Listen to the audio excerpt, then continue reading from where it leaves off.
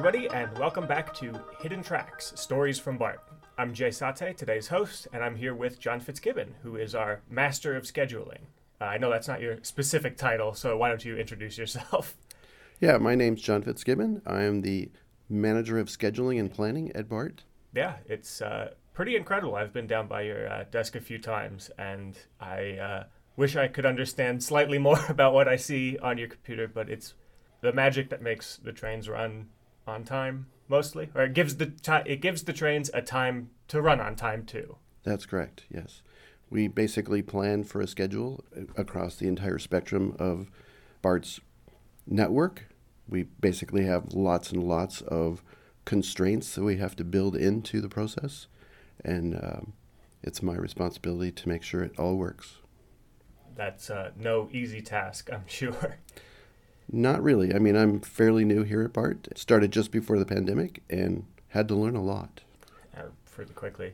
Yeah. So you're here because starting pretty soon, at least very close to when this podcast is going out, we have a new schedule coming. Yes, we do. September 12th is the launch date for the new schedule, and looking forward to seeing that. So the new September schedule, I know, really significant changes, but maybe not one that most people will be able to notice if they don't kind of already know about what might be happening behind the scenes, right? That's right. The schedule basically is mostly the same as February, what we're currently running today. However, I took it to the next level. Basically, we cleaned up the schedule. There are a number of places in the network where the frequency of trains isn't what it could be. And we also, based on feedback we're hearing from regional partners and from our customers, built in some new things that are very new to BART. So I'm excited to see how those all play out. From what I understand, it's a ground up. Like you say that it's not very different, but it's entirely different, right? I mean... Yeah, we started from scratch. Yeah. Basically built the schedule from closing on Sunday backwards to 8 a.m. start time on Sunday. And the idea was to create a schedule that was more homogeneous across the week, something that's new to BART. BART's generally got a completely different set of schedules, weekdays, Saturdays, and Sundays. And our regional partners and our customers have been telling us that they'd really like to see something a little more consistent across the week, more predictable. So I built the schedule starting with Sunday. We have the same schedule at night around 9 p.m. until closing time. So by building the Sunday schedule from the end of the day to the beginning of the day, I was able to then move that backwards over the week. So created Sunday and then created a copy of Sunday to create Saturday, added the 6 a.m. start time on Saturday as opposed to 8 on Sunday, and then copied that Saturday to become the weekday, and then added all the other elements that we do on weekdays where we have 15-minute headways across the day. Yeah, so that new process is it'll be more predictable and more consistent. Right. So on Saturday and Sunday, we basically have the same exact schedule after 8 a.m. And so we start out a little earlier on Saturday, but once we get to 8 o'clock in the morning, the schedule is exactly the same over the course of the day. So this gives our regional partners around the Bay Area a consistent place to match their bus service, which is more limited on the weekend, to pulse with BART's service. That's a huge benefit. I mean, yeah. I know that I've certainly gotten stuck myself waiting for transfers and things that are just like not quite as clean. And I know obviously you only get to handle BART, or maybe depending on how you think about it or what day of the week it is, have to handle BART rather than get to. Right. But we actually introduced this new schedule to our regional partners in April. So they've had it and we're able to build their fall schedules based on what BART's doing. So I guess right now, the AZ Transit, as an example, started their new schedule on Sunday, and it's already coordinated with the BART schedule that will happen when we start up on September 12th. That's great. So, it'll just be much cleaner transfers, and I'm sure that you have, thousands and thousands of riders who will maybe not specifically notice, but they'll be like, oh man, I'm catching the BART train much more often now. Yeah. So part of building the schedule to be similar over the course of the 7 days is the core 30-minute headway that is Sunday is actually it actually exists on Saturday, and it exists all the way through during the week. So if you're used to taking a train, say at 8 o'clock in the morning from Antioch, that 8 o'clock train will also be on Saturday, and it'll be on every day of the week. So it's a way to really give our customers a more consistent schedule, something that has not been really possible in the past. And I think post-pandemic we have new ways of thinking about how we want to present BART, and the regionalization of transit across the Bay Area has become a very hot topic as well. Yeah. Oh, absolutely. Yeah. So I still can't get over, the idea of there always being a train at, like you said, 8 o'clock and then 8:30, and then on the weekdays having an 8:15 and a 45. It's Right. just like four numbers to remember. Right. Two that'll always be there, then two for weekdays, and Right. just that reliability. I mean, I first heard that you were making the schedule change, back in the very beginning of the kind of idea part. I think we sat down and talked a little bit, and like, oh, I can't wait. I'm like thinking about when it's just like, can you imagine the signage? Just like, hey, here's when the train comes, or the schedules say, 00, 15, 30, 45. Just like, oh, that's so easy. It's just gonna make it so much more. You're gonna be able to understand it a lot better. I think Yep. that's So that's the plan. It's going to be exercised on September 12th, and so far it's I've gotten some really good feedback. As a matter of fact, I got a customer service question just yesterday about a BART rider that lives in Dublin and commutes to Richmond. And the current schedule today, there's quite a gap at Bayfair where the transfer occurs. And so the customer said, wouldn't it be easier if we were to flip the orange and the blue line, both going to and coming from? And it turns out that the new schedule already did that. So when I reached out to the customer saying, here's what we've done, we took your suggestion and we did it. Not necessarily what they asked for, but we're actually delivering a schedule that they asked for. And so I'm really excited about that. So occasionally we get some really good positive information. The customer was very courteous in their request for this service change, which is quite extensive. They suggested here's ways you could do it, and understood some of the fundamental considerations that we have to make. But it turns out that we actually did what they wanted, and it's going to be delivered on September 12th. That's awesome. Yeah. I mean, I'm sure they're going to be, for everybody who writes in, there are thousands of people who don't, who will just, sort of stop grumbling maybe to themselves, Right. or will notice. I ride pretty frequently from down at Berryessa up to the BART headquarters at near 19th Street. And, we were just talking earlier as well about how right now, one of the constraints is you want to try to produce even headways on every branch. So that's, even times between trains, not necessarily indicative of where they're going specifically. But right now in this schedule, I think due to other constraints elsewhere in the system, you're saying it's like 2 and 13 or something like that. Yeah. So that in addition to what I've already talked about as really important priorities in building the new schedule, the next very important priority is to even out how trains leave their terminals. And we have green-orange on the south end at Berryessa, and then at Richmond we have red-orange. And so currently the way the trains depart that Richmond station, for instance, are not the best. You may have two trains that are close together, and then you have to wait longer for the next train. And so on the weekends, when you have 30-minute service and you have two lines running on that service, the best outcome is 15-15. So you have a red line going out, and then you have the orange line 15 minutes later, and then they basically just go back and forth. So in our current schedule, that's not really very good. So I spent a lot of time to engineer the solution so that we would have much more even headways across the network. And the worst offender is on Saturday and Sunday currently in our schedule. The orange line and the green line are 4:26. So two trains basically in a row, and then a giant gap to get from Berryessa all the way up to Lake Merritt before you turn in to either going to Richmond or to the city. So the new solution is that it's at 12:18. So customers will be much happier with the way service is done down there.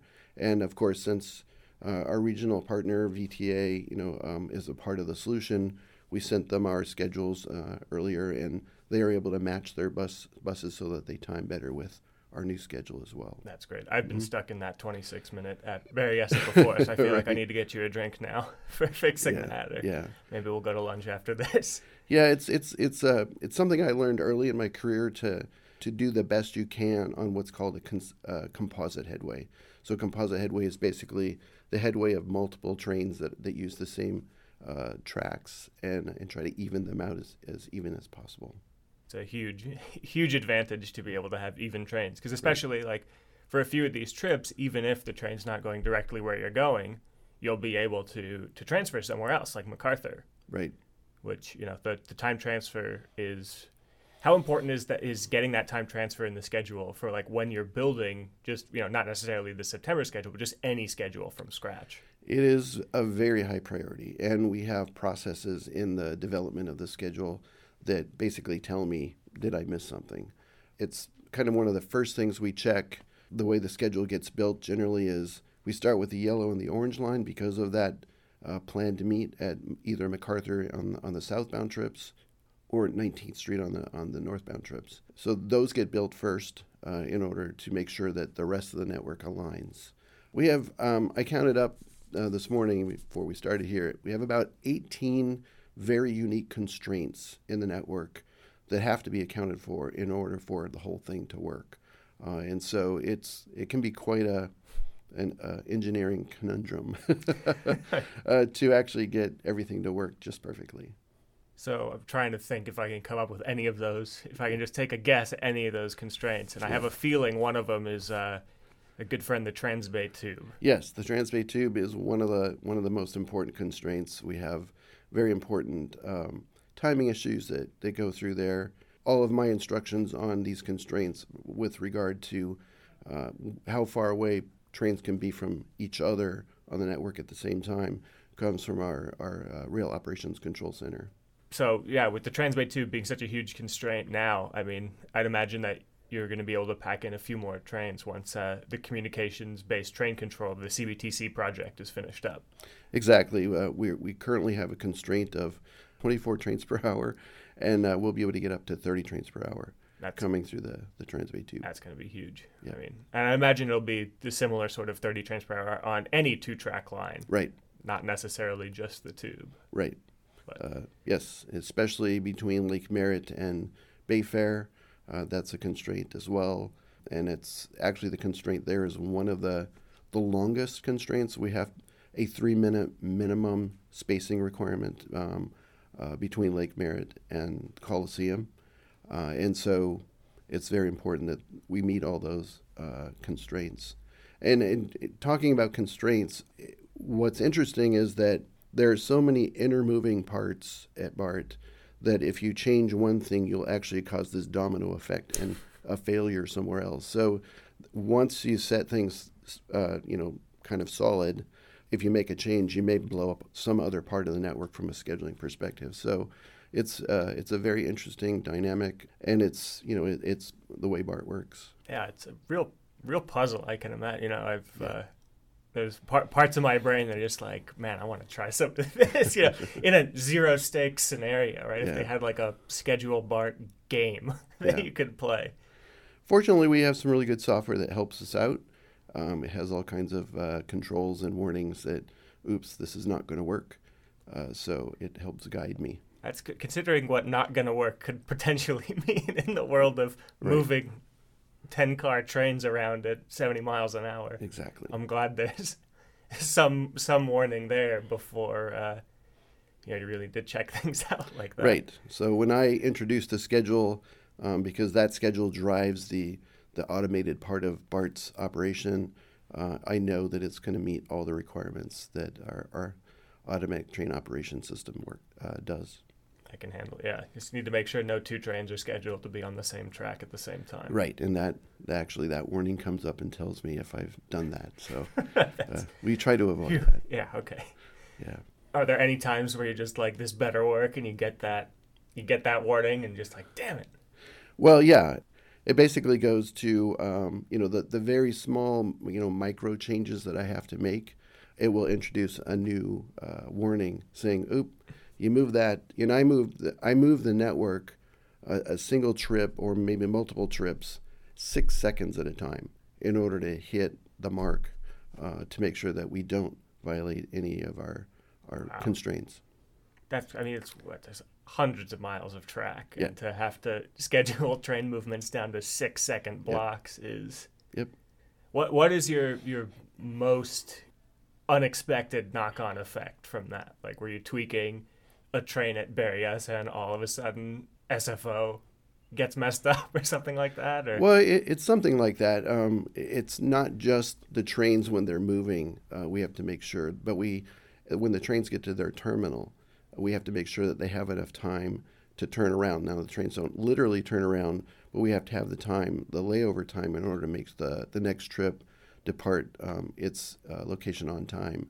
And so we may, moving a trip or a number of trips one way or the other may interrupt our minimum layover time at the terminal. And so that'll just be another place where that won't work, so we got to back that up. But for the most part, it's becoming a really good process for me, and building a really high quality, well engineered solution is now feeling pretty good. That's awesome. Yeah. And I know these new tools you've set up let you do a lot more experimentation than the old ones, right? So. Right.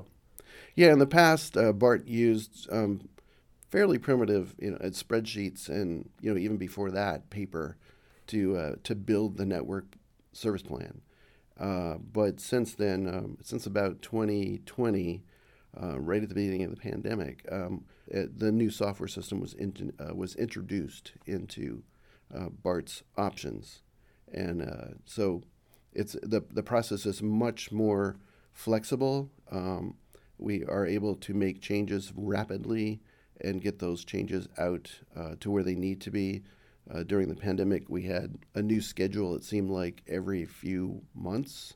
The folklore now is that we did 25 years worth of schedules during the 2 years of the pandemic. And we're still kind of there as well. And without a software solution, we could never have done that. And the software was introduced into BART's tools as a result of many of the other maintenance programs that are currently underway, in order to meet those requirements of having a changing schedule for single tracking and for all the other things that we need to do to build a network and have maintenance issues happening. We needed a way to do that fast and with a lot of accuracy. How do maintenance needs affect scheduling? So we have regular meetings across the network, across the district, talking about what needs to happen, what parts of the network need to be re-engineered, replaced, fixed. And those communications we have weekly. We work with all those teams across the district, and then as needed, build in special schedules for those things to happen and still meet our customers' requirements to the best that we can. Now, when we have bus bridges and shutdowns, we have to build a schedule to make that all work. And this new software options really help us out to give us a clean schedule. Yeah, I know that there's sometimes, I'd imagine that it's a bit frustrating when some maintenance need requires there to be uneven headways or something like that, I bet, right? Right. Yeah, and I guess the one that stands out the most is currently in the evenings. Most people, if they're downtown in San Francisco, notice that we have a really awful 426 or 228. It's even worse. It's the worst headway in the system at night because we have to single track through the Transbay Tube. There's a very important project that's coming to the end starting in September. That project should be finished, and we'll have a nice 14-16-ish schedule in the evenings in San Francisco for the first time in a long time. That's great. So folks are going to really appreciate that. Even headways are just the goal everywhere, right? So, absolutely. Whenever you see a really bad uneven headway like that, there's probably some external constraint somewhere.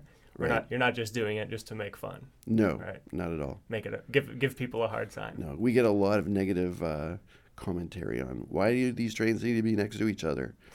So we're doing a better job, and a lot of maintenance programs, they come and go, and fortunately, this is a very important maintenance program, the seismic retrofit of the Transbay Tube, but they're finishing up that now. Better service, a better tube. It's like it's a little bit of pain, and again, I've been stuck in that 228, and it's been like, I feel like I should talk to John about this, but you gotta know why. Right. When the other two trains come by in the other direction, like, oh, okay. Yeah. And we do get a lot of customer comments about that, and the answer is always, this is why we have to do it. We apologize, but fortunately now we can now say that we're going to be able to move on and have a much better schedule starting in September. What would you say the most satisfying part to schedule? Like the last piece of the puzzle you get to put in. It doesn't necessarily need to be the last, but like. Wow. So there are lots of moving parts, and once what we call the vehicle schedule is locked down, there's other things that happen after that. So I don't just build a vehicle schedule and then walk away. We then have to build a crew schedule, so it's what our operators use to actually say what they're going to be doing from day to day across a 7-day week. So that's very satisfying that we're able to do that in a way that it gives us many opportunities to improve. In the past, before we had a software solution, we could really only have one solution because it took so much time to develop it and get it out there. Now we can actually run a solution about less than an hour, take a look at it, figure out what we need to change, turn the dials a little bit, run it again, and get a different solution. And we can do that many times. And it gives our labor partners a better solution ultimately. And so we're excited about that. And we've been doing this for a couple of years now, and we're getting better and better and better at it and getting some positive feedback. So would you ever, I'm trying to stay on the theme of like really satisfying things. You have almost like a model train set view of the whole system in this scheduling software. Yes. So, and it's really fun. The first time I ran that. So basically I can select the entire schedule, and I can just say play on a map. And it opens up this giant map, and the trains just run like automatically. And it gives you a really good visual, representation of what the trains are doing. I can run it at actual speed, which is very slow when you're looking at it from that perspective, or I can run it up to 240 times, so the trains are just zipping around. But it's a really nice way to tell, if there's anything I missed, I can see things, kind of a little bit out, and then make sure I double check that there's no issues. I feel like half of me is like, I want to see this view, but the other half is like, if I had access to this, I would never get anything done. I'd just be sitting there, just like watching, completely mesmerized all day. Yeah, you have to like snap yourself out of that. Set a timer. It is, I will sit there and watch it play. It plays the entire day from, I think our first train leaving in September is a Yellow Line train from Daly City at 4:40 a.m. And so from that time all the way to the end of the night, you can see how everything works. And it is really kind of interesting to do. And there are different components of the network that are very interesting because of our planned meets at 19th Street and at MacArthur. You can see the trains coming together. But I think one of the most interesting places is both Daly City and the International Airport, Millbrae. There's a huge amount of activity going on in those places on the network. And with this visualization of what's happening, you actually get to see it and sped up, but it kind of gives you a really good perspective of how complex those operations are at those two locations on the network. I'm trying to think of I could just get lost in the Oakland Y, just watching all the trains slot in and out of different spots through Oakland, from Lake Merritt, from downtown, from the Tube. Exactly. I know I can't be trusted with that. I'm just like watching the rest of my day, week, month just vanish, watching all the trains go around. Yeah, it is a lot of fun. So I know that before BART, you were at a bunch of different trans agencies, kind of all over, right? Yeah, I've made my tour of North America. I've worked in Canada and on the East Coast and Los Angeles and a few other places in between. I guess, that's just part of my career path. But for me, arriving here at BART about 2.5 years ago, it really felt like I was in the right place at the right time. And I'm very happy being here. I have an amazing team that I work with. We all support each other and are doing really good work. Definitely. I mean, seems like just really good work. Even the September schedule alone seems like really good work that you're doing. Yeah. It's felt weird for me being like so excited about a change that most people might not even notice. Right. But the hope is, even subconsciously, they'll be like, the trains are running better. Yeah, the trains will be running better, and I think people will notice. This weekend schedule that we started the whole idea around is really going to make a difference. I think people are going to see that and like, wow, that was a huge improvement. So I know before, obviously, we're both in public transportation now, and everybody kind of takes a different path here. But for scheduling specifically, kind of what made you think this is going to be what I'm doing? Is it just like, got to solve these puzzles where you're just like, I can imagine your calendar before is just perfectly sorted out with everything, or? Well, I guess I have been a fairly organized person most of my life. But my career has actually taken a few twists and turns. I started my career out on the planning side, working for the Metropolitan Planning Organization in San Diego. And then I went off to operations, so in Minneapolis, St. Paul. And I was there for 15 years and was really instrumental in making huge changes in the way business was done there. And ended up in LA doing a similar project, working on this similar software system, but bringing them into a new era. But then I had an opportunity to go on to the scheduling side. And I was invited to a job in Charlotte, North Carolina, and was able to kind of start something fresh. I fortunately had lots of folks around the industry that were helpful in getting me up to speed, because it was kind of, here's what you're going to do. And I didn't have a lot of experience, but I made it work.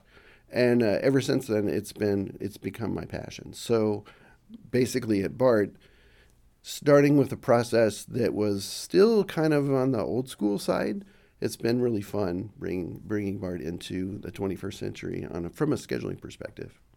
Awesome. Yeah. I mean, it's interesting to see how much stuff that BART's kind of recently overhauled and tried to improve. One of the things I was going to ask is, of those different agencies you're talking about, as far as I know, BART's the only one with this much sort of automation. Does that make scheduling any easier, any harder? Obviously, I know we don't have to really worry about like car traffic holding up, like a bus or a tram would. Right. BART is fairly unique in the level of automatic train operations that it does.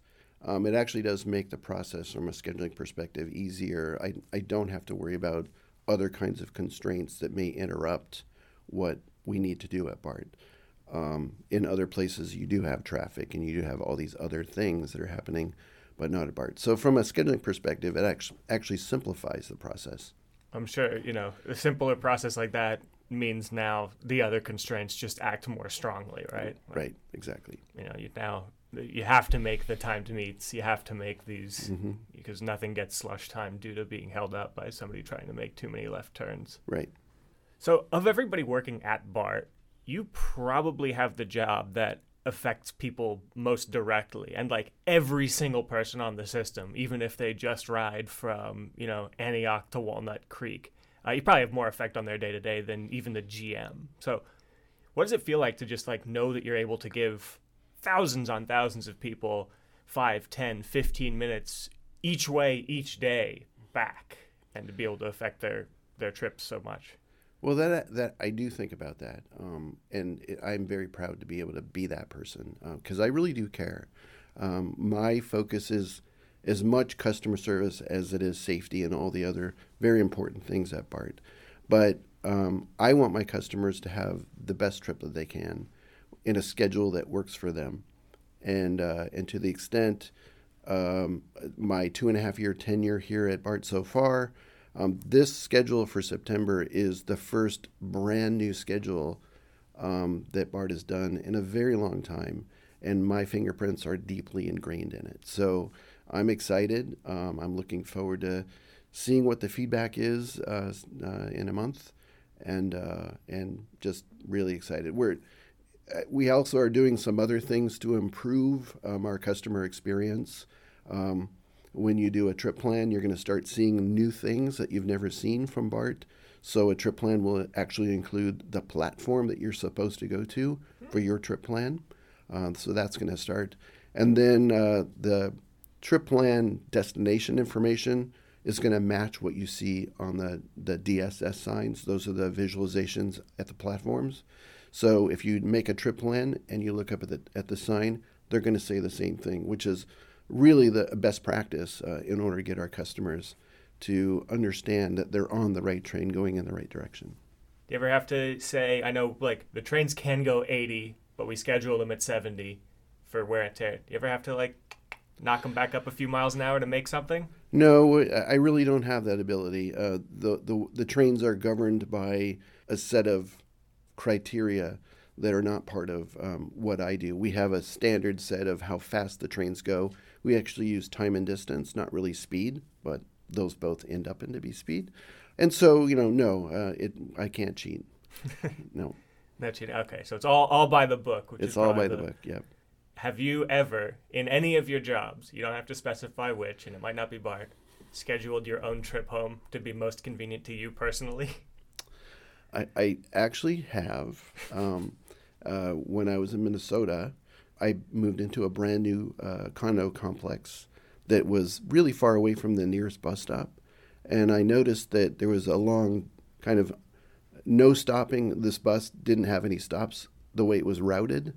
And I basically asked the scheduling department, can you move it this way? And then it comes right by my house and I can go home without or go to work, not having a long route to walk. And they actually did it.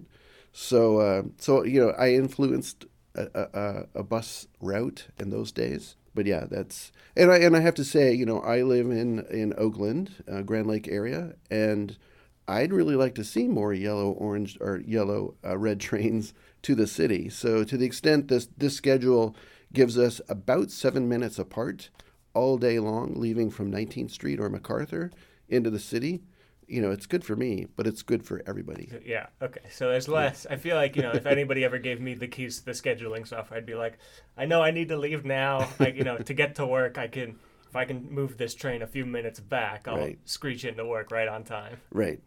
So I'm not doing it for me. I'm doing it for everybody else, but I take advantage of it as well. Yeah. I mean, that's great. As somebody who rides the system, just being able to make sure that benefits affect everybody. Exactly. That's obviously got to be the first priority. Yeah, because I'm a big BART rider, so I'm happy with the schedule. So I think that's just about all the time we have scheduled for this, and that was my best attempt at any scheduling sort of joke or pun I've been able to come up with while we've been talking, so I'm sorry I can't do any better. But thank you very much, John, for being on. It's been a lot of fun talking about all this, and hopefully not getting too deep in the weeds for everybody else. So if you've made it this far, thank you so much for listening to Hidden Tracks Stories from BART. You can find more episodes on SoundCloud, iTunes, Stitcher, Google Play, or bart.gov/podcast, or I guess wherever else you get your podcast. So I'm Jay Sate, and John Fitzgibbon. It's great. Thank you all so much, and we'll see you next time.